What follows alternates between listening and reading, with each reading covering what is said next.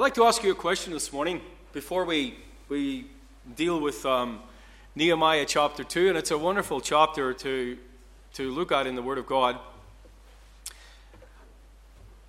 Who thinks in the congregation this morning that they could run a 42-kilometer marathon? If you think you can do it, put your hand up this morning. Any takers? I don't see any hands going up. Has anyone ever run a 42-kilometer marathon in their life? I know I haven't. I think the first I got was about 22 kilometers, and I gave up after that. Let me ask you another question.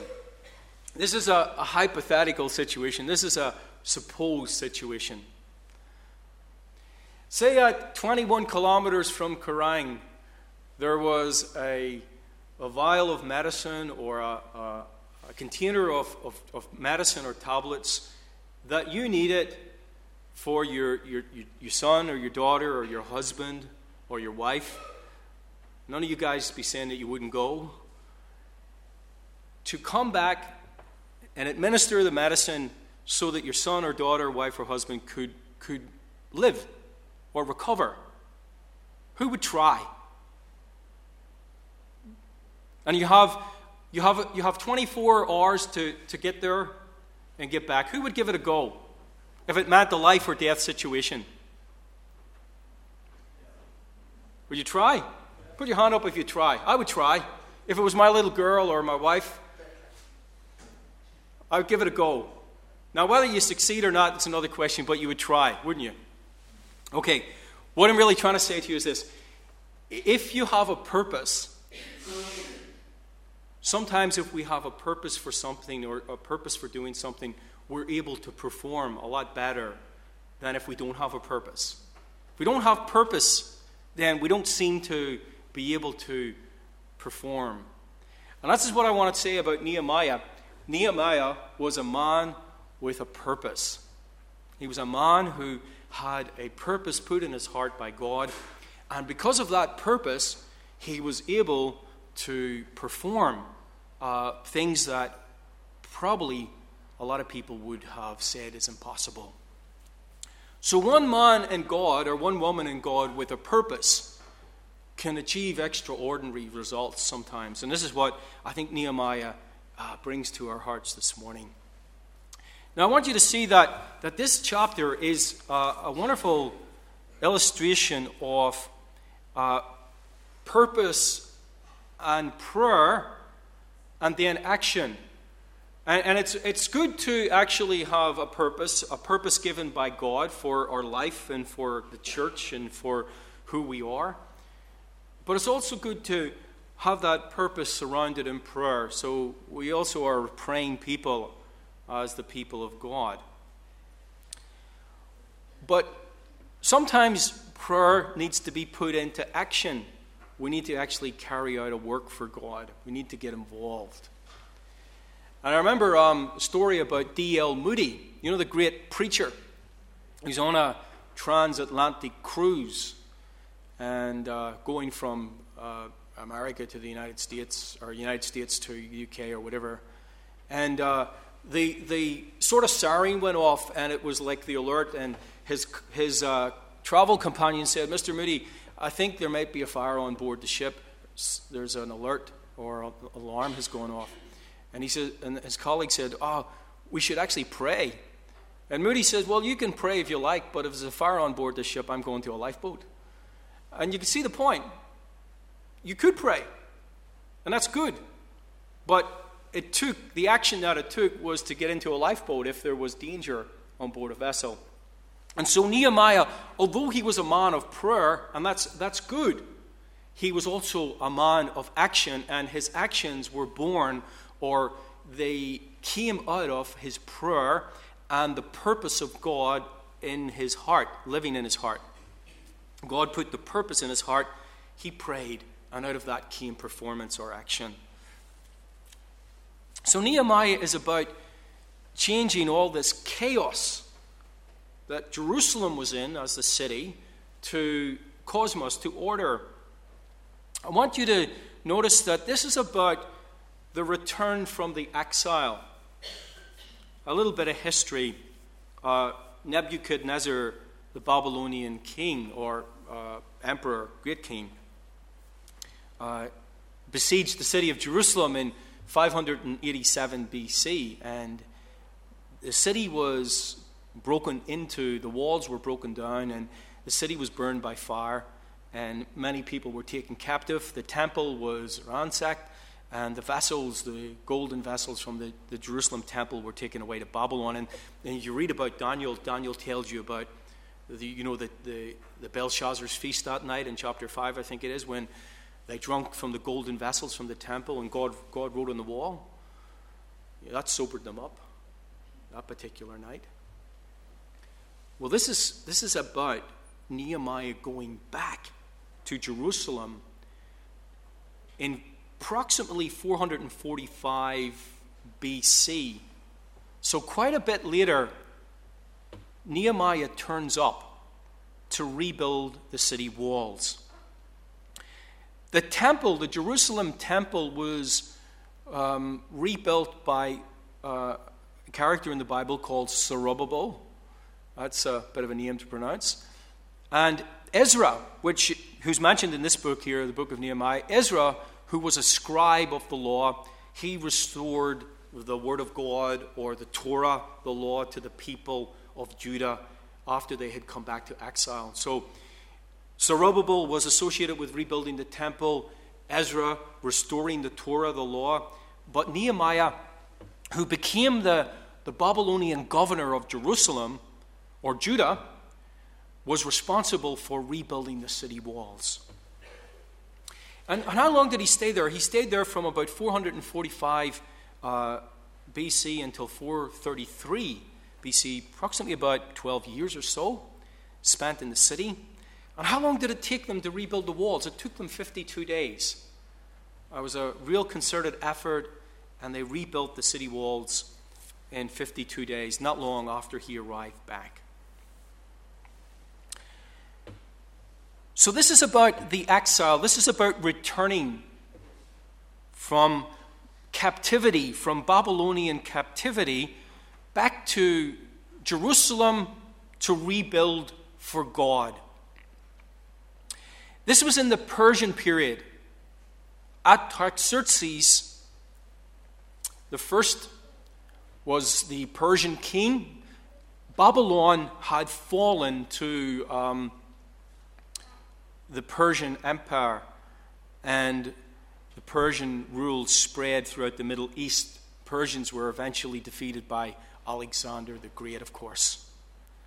But in this period, we call it the Second Temple period, because the first temple that was built by Solomon was the one that Nebuchadnezzar destroyed. And in the Old Testament, in the book of Haggai and Habakkuk and other of the Old Testament prophets, mention that the second temple would have been more glorious than the first temple that Solomon built. Why was that? Solomon's temple was one of the wonders of the world. This second temple in glory and in beauty didn't compare to what Solomon built. Yet the prophet says that the glory of this later house, the second temple, will be greater than the glory of the former one, the one that Solomon built, the first temple. And I think it's for this reason that the rebuilding of the temple and the rebuilding of Jerusalem's walls and the reoccupation of the city by the people of Judah was in preparation for the coming of the Messiah, the coming of Jesus, the coming of the one who would enter the temple in the Gospels and cleanse it. And when Solomon finished this first temple, what actually happened at the conclusion of the temple? Well, the Bible tells us that the glory of God, which the Hebrews called the Shekinah, the outshining of the presence of God, filled the temple and filled the holy place that Solomon had built. And God's presence was there. But this same glory, this Shekinah, never came back to the second temple. that same manifestation of the fire and the glory that was associated with the presence of God in Solomon's temple was never here in the second temple rebuilt by Zerubbabel and beautified later by Herod the Great. Why was it more glorious than the first? Simply this: there was a day that a man, a rabbi from Nazareth, called Yeshua, called Jesus, entered into that temple, who was no less than God amongst us, Emmanuel, God with us. And it wasn't the shining of the glory, the Shekinah, the manifestation of the presence of God. It was now God incarnate who walked into the second temple and who cleansed it and who prayed in it and who ministered in it. Jesus, the Son of God. And so all of this was in the purposes of God. God was moving nations and moving kings that his eternal purpose in Jesus the Messiah might be worked out not only for Judah or for Israel, but for the nations, for the Gentiles, for the world.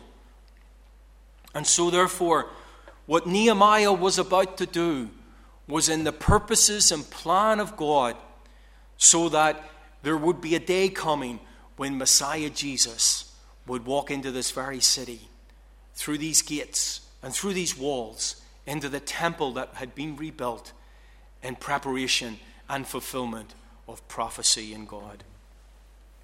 I want you to look with me, church, at this, that the walls that Nehemiah was going to repair and rebuild were symbols of security. The walls are a symbol of security in any city. If a city has no walls, it's open and it's laid bare to the attack of the enemy.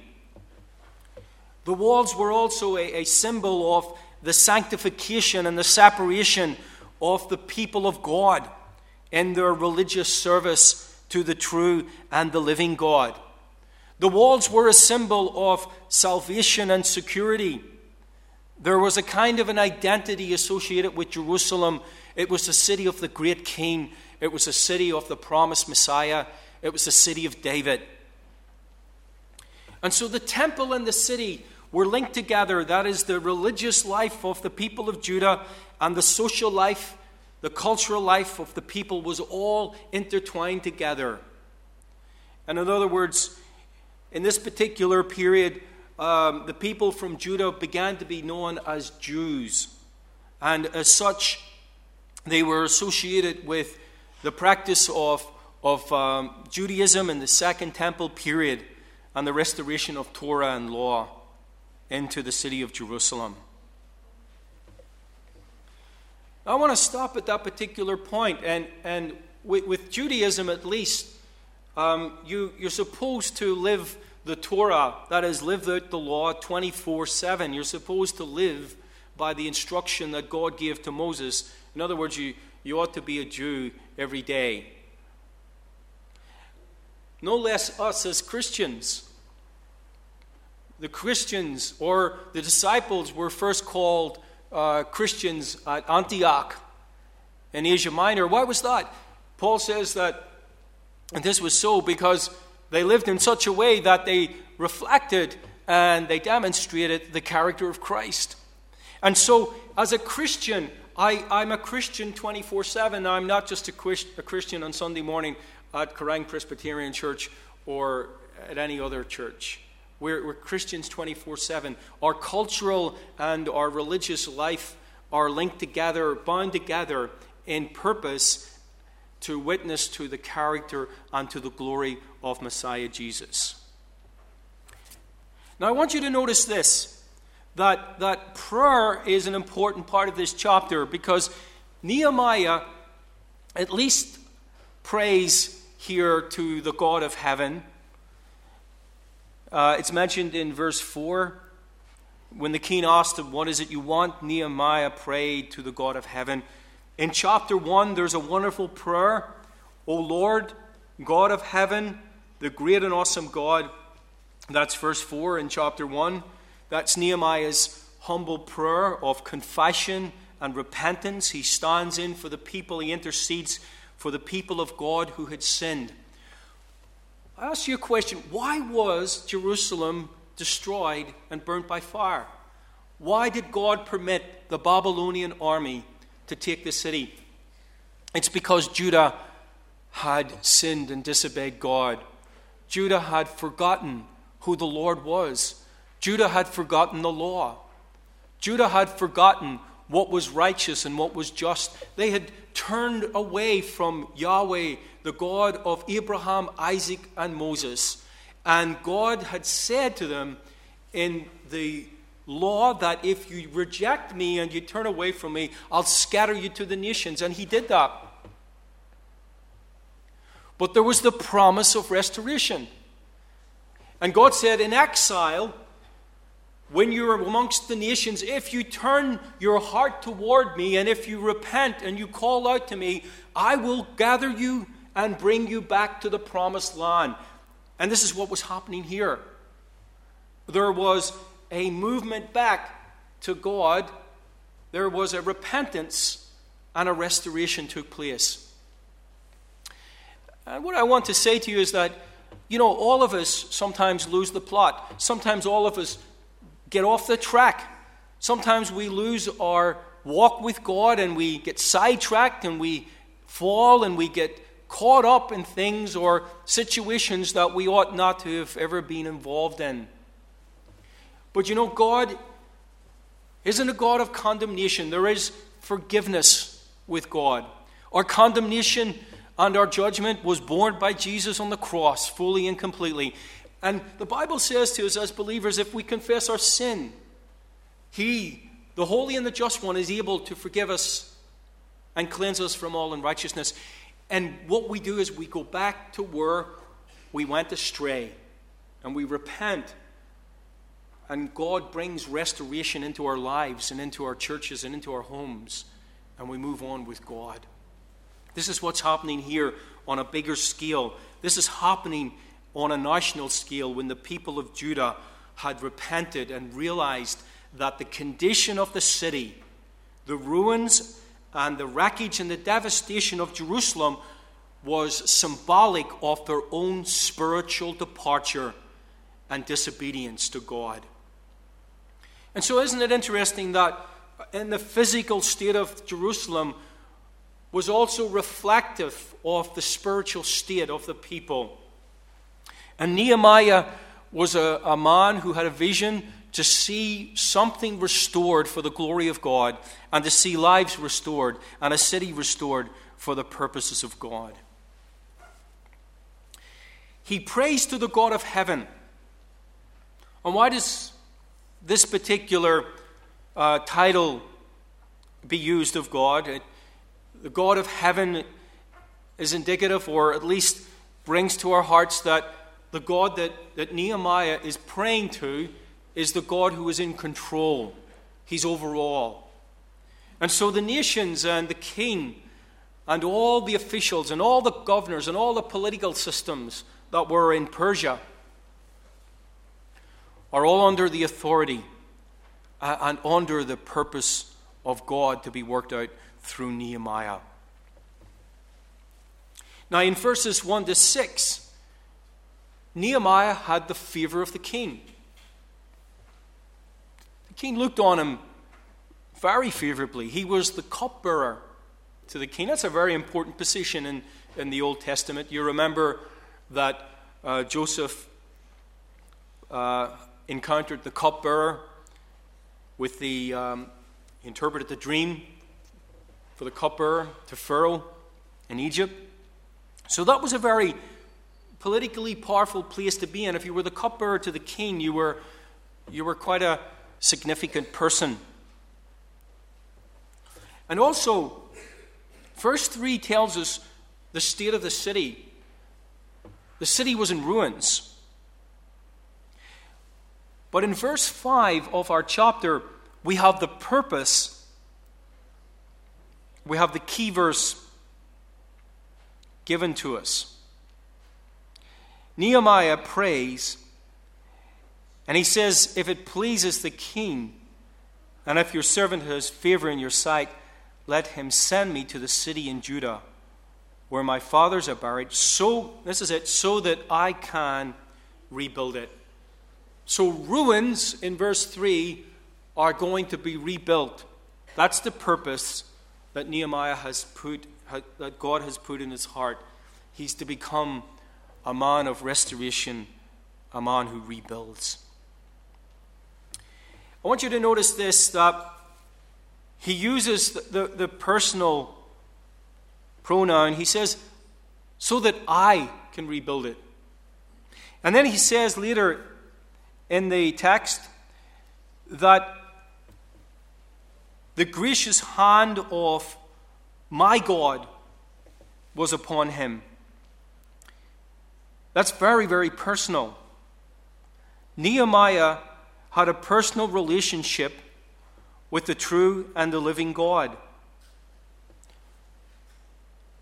And you see, what I want to say to you this morning is that I know we're a congregation, we're a family, but each one of us is responsible for our own personal relationship with God. Nehemiah had that appreciation and that understanding that his purpose was to rebuild, and that was given to him personally by God. But he talks about the gracious hand of my God. And that's that speaks to our hearts of a man who knew by experience that the God of Israel, the God of Abraham, the God of Isaac, and the God of Jacob was his personal God. He just didn't know that intellectually. He knew it by experience. You think of, for example, Moses, who spent 40 years in the wilderness. It was there that Moses learned who God was. He personally developed his relationship with God to the point that he knew God. He knew who God was. And of course, the glory of God that was displayed to him at the burning bush was the place that he began to understand God's purpose for him to be a deliverer for the people of Israel in Egypt. And then you think of David for a moment. Before David became king, he spent many, many years as a shepherd boy tending the sheep of his father. And there he wrote and sung many psalms. And there he learned who God was. So there's this personal experience with God that each of us can have. But all of that together brings us together in a common and a unified purpose to be the people of God in the world, to carry out the will of God. I want you to see this also, that he was given protection. There was a military escort given to him as he left Persia. As he left the king, he was given provisions. That is, he was given letters to Asaph, the keeper of the king's forest, for timber supplies. He was given letters of authority to the governors across the Euphrates River, all the way to Judah. So behind all of this, even though there's the human element, even though there are human actions and kings and governors and politics, and it's all going on, behind it all is the will of God. And that's what Nehemiah knows and holds in his heart. So beneath the human action and beneath the human will is the divine hand of God working out his purposes through Nehemiah. Now, this lovely chapter is a narrative. That is, it's a story. And though it's a historical record, it still comes across in a kind of a story form to us. And any good story has different levels of the plot. The first level is the human level. It's about a man and the king and a story about rebuilding and rebuilding against all odds and opposition and overcoming hurdles to carry out a purpose. On the second level, it's more than that. It's more than an individual.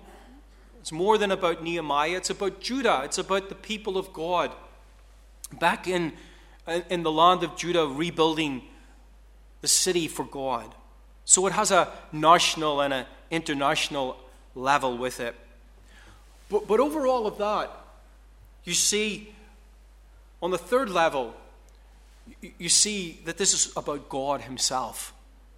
Because while there's individuals, and while there's national and international politics and international actions being carried out between Persia and Judah, over all that is the hand of God, bringing his purposes into the world for the coming of Messiah Jesus.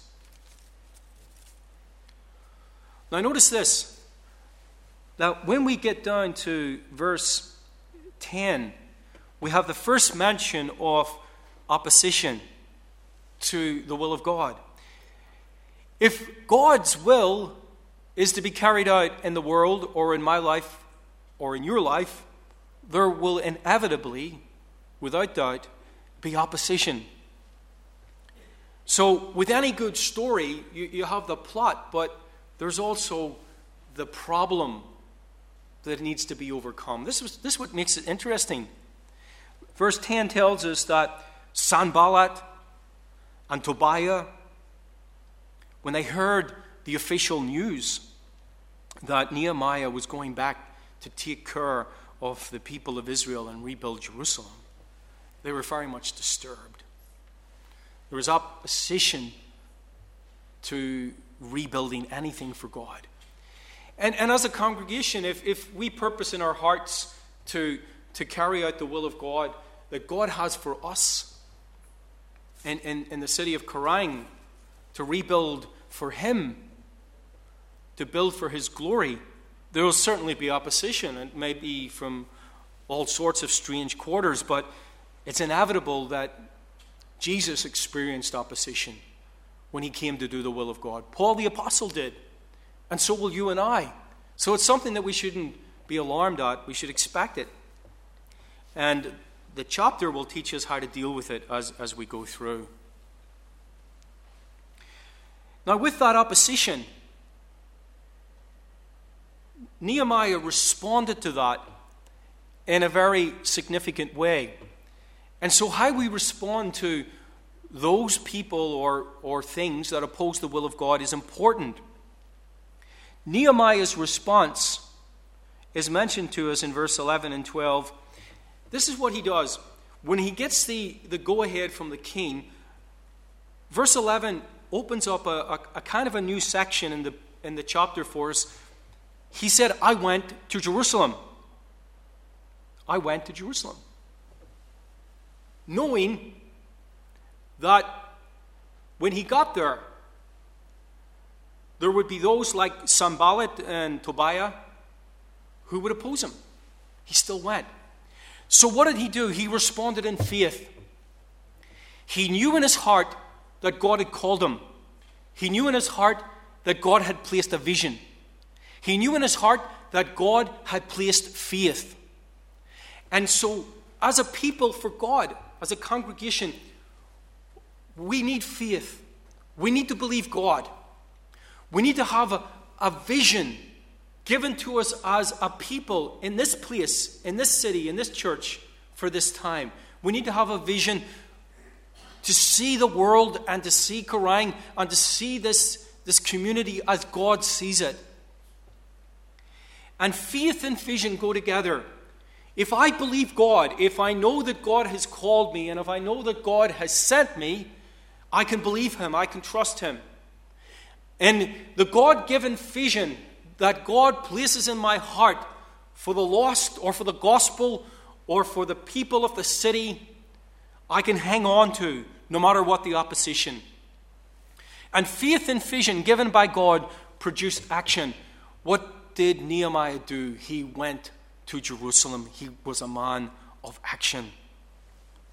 He went out and he carried out the will of God. When he got there, from verse 13 to 16, he surveyed the state and the situation of the destruction that had taken place back in 587 BC. So all this time later, the city walls are still in ruin, and he became a man who understood the reality of the situation. He saw the devastation for what it was.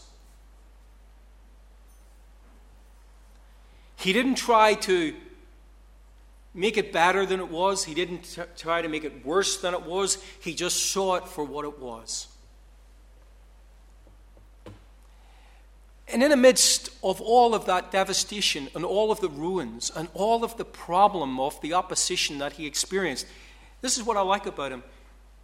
He remained positive because he came to carry out the will of God. And he knew in his heart that if God called him, and he did, and God sent him to Jerusalem, and he did, that God would give him the resources and the ability and the faith to carry out his will. See, God will never ask you or I to do anything that he doesn't actually enable us to do. God's the great enabler. He's the one who gives us the ability to do what he calls us to do. But we need to receive that and act in that by faith.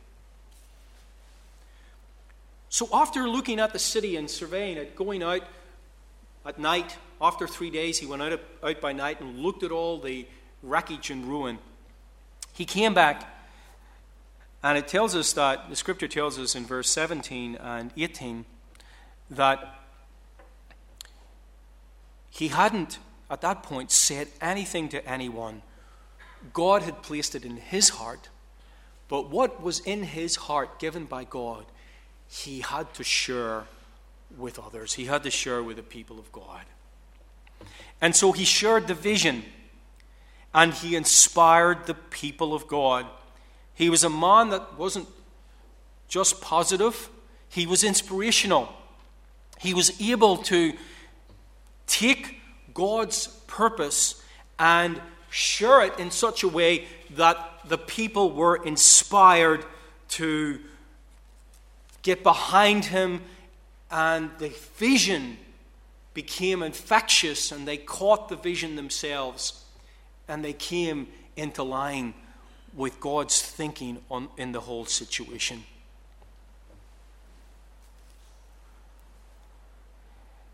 Now, what I'm saying here is this, and this is the main point that I want to leave with you as a congregation. This is what I think the Lord would be saying to our hearts as a congregation this morning.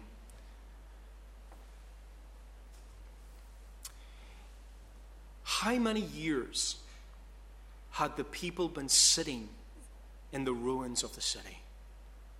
Many, many years. Either they had no will, or they had no vision, they had no drive, but they were sitting in the ruins and the destruction of the past. And this is God's heart. God does not want us to remain in the ruins of the past. Now let me explain that for our hearts this morning. This is really what I want to share with you. You see, sin and disobedience and unbelief by the people of Judah brought destruction into the city. And it brought the whole place to ruin.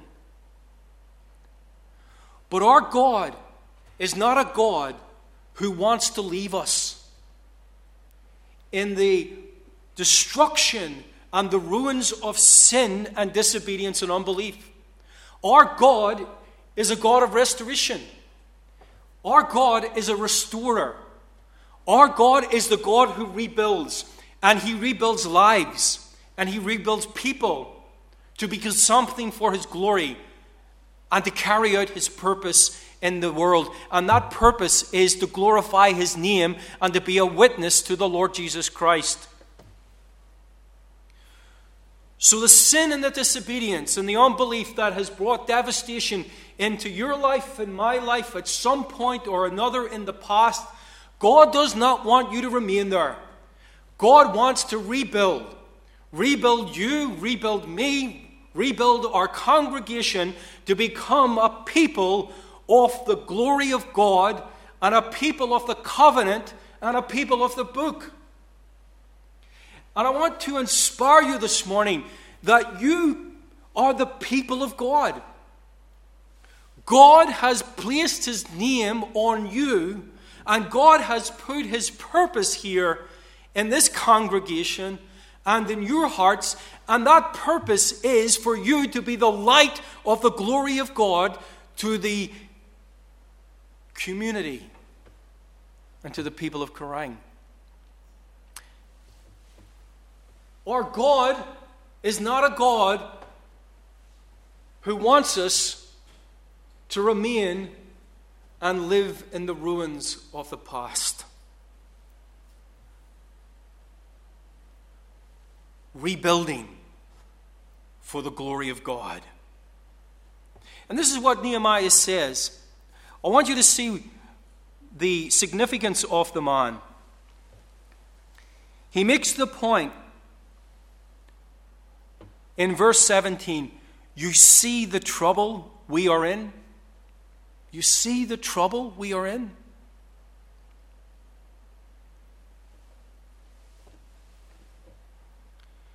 And I'm not negative, and I don't want to be depressing, and I don't want to be down. But you know, I would love to say this to the General Assembly. As a church, you see the trouble we are in?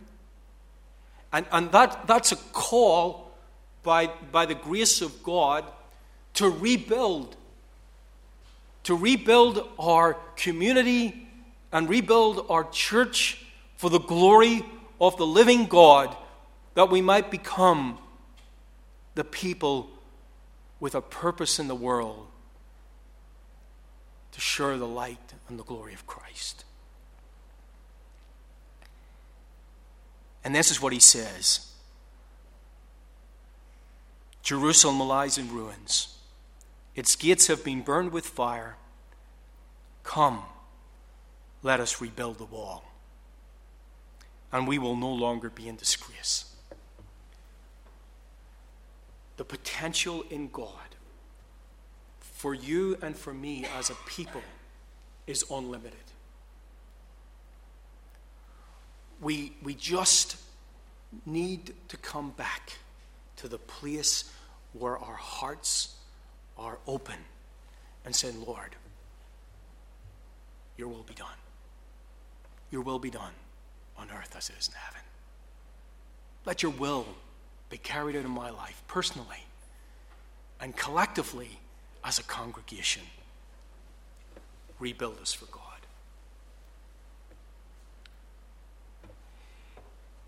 In verse 17, we open with, then I said to them, that is the people of Judah. Look at verse 18. They replied. Nehemiah said, they replied. It's very much like the book of the Exodus. Exodus chapter 24, verse 7. When Moses called the people of Israel together at the foot of Mount Sinai, and the law had been given. This is what Moses said. He says, I bring the law. I bring the Torah to you. This is what the people said. All that the Lord has said, that is in the law, we will do and be obedient. What Moses said and how they responded. Nehemiah speaks and the people respond. And there's a kind of a parallel here between the restoration and the recreation of the people of God paralleled with the covenant being cut or confirmed through Moses and Israel. And then the action begins. They begin the good work of rebuilding the city walls. I want you to see this for a moment. That in Nehemiah chapter 8, there is a kind of restoration of the law. Ezra the scribe reads the law to the people. That's when they build him a pulpit of wood. He stands up on it and he reads the law, and from morning to noon the people listened to the law being read, and they understood clearly, and they understood the sense that it was given in. Ezra explains. He's an interpreter. He's an exegete of the law of God. And the people understand what God requires, and they understand their failure and their sin, and they repent, and they weep, and they wail, and they cry, and they come back to God. And the covenant is sort of confirmed and restored.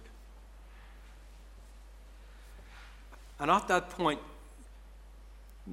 Nehemiah said, well, stop all the weeping and the wailing. Go away now and rejoice and celebrate, because God has blessed you. The point I'm saying here is that when God brings us back to himself, and when God restores us to himself, that's when true joy and true purpose is worked out in our lives. There's a kind of perpetual celebration that goes on in our hearts when we are living out the will of God day by day, moment by moment. Now, the story's interesting because when they get to this point and they start rebuilding,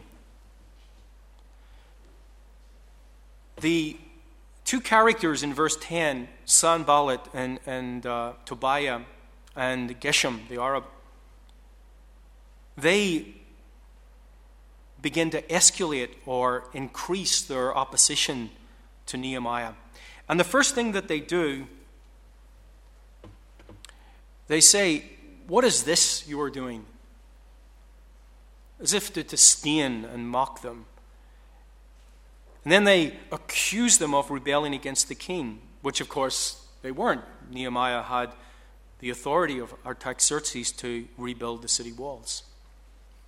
But I want you to notice how we deal with opposition, how we deal with that which opposes our faith and that which opposes God's call in our life and in our churches to carry out his will. I answered them by saying, and first thing he does is he draws upon the authority that he comes in. The God of heaven will give us success. In other words, it doesn't matter what you say, Sanballat or Tobiah. Sanballat, I think his name means the moon god. Tobiah might be more of a Hebrewism where his name means Yahweh is good, or the goodness of Yahweh. But the point of all of this, it doesn't matter what their names are. Nehemiah knows that success and accomplishment will come from God himself. And then he not only in this statement expresses or confesses that his trust and his hope is founded in God. And that's the first thing with opposition. We have to confess the name of God and the confidence that we have in God. So we meet opposition by confessing God's name and expressing our confidence in that name that is able to overcome all other names. And then Nehemiah says, we his servants will start rebuilding. This is identity. Nehemiah expresses the identity of himself and his people as that of the servants of God. And I want you to take this away with you today. You are a servant of the true and the living God. That's your identity. That's who you are. You belong to the God of heaven. That's the one in whom you place your trust and your faith. But your identity as a person, who you are in the world and who you are at home or at work or wherever it may be, is wrapped up in the fact that you're a servant of the true and living God. And Nehemiah knows that his God is more than able for the task. In other words, he is the God who is able to deal with every situation. If we walk in his will, and if we carry out his purpose, and if we become those who live to serve him, then no matter what opposes us, whether it's spiritual or whether it's physical or whatever it might be, and I think that Luther's hymn, as we sung it, is an example of that kind of faith, that if it were not for the right man, the man of God's own choosing, being on our side, that is Jesus Christ, then we would have no success. But we do have success. We have success in Christ. And Jesus said this, and this is what I want to encourage you with, that he said, upon this rock, the rock of his truth and his teaching and himself, upon this rock, Jesus said, I will build my church. And the gates of Hades, or the gates of hell, the authority of hell, will not prevail against it. Now that's the promise of God. So as the people of God, if we set our hearts to rebuild and become those who are called with a purpose to glorify Christ in this city, there will be nothing that will prevent us or stop us from carrying out the will of God, because God has decreed it and his will be done. Now I want you to take encouragement from this morning, because I know that what's happened up here in terms of the floods and everything that's come about, and whether there's unrest that has generated through all of the upheaval that's happened to you as a community, I can't even begin to imagine what that might be. But I know this, that the Lord our God is a God who restores and a God who rebuilds. And as a congregation, I encourage you to personally and privately and collectively confess that you're willing to do the will of God. That's where it all starts, if we're willing to do the will of God. Nehemiah was. And what a change that brought into his experience. And his actions and his ministry echoed down through the centuries until Jesus, the Messiah, entered through the very walls and gates that he rebuilt in fulfillment of the great purpose of God, that Jesus would become the Savior of the world. May God bless this to our hearts, and may his peace and his grace be upon us. In Jesus' name, amen.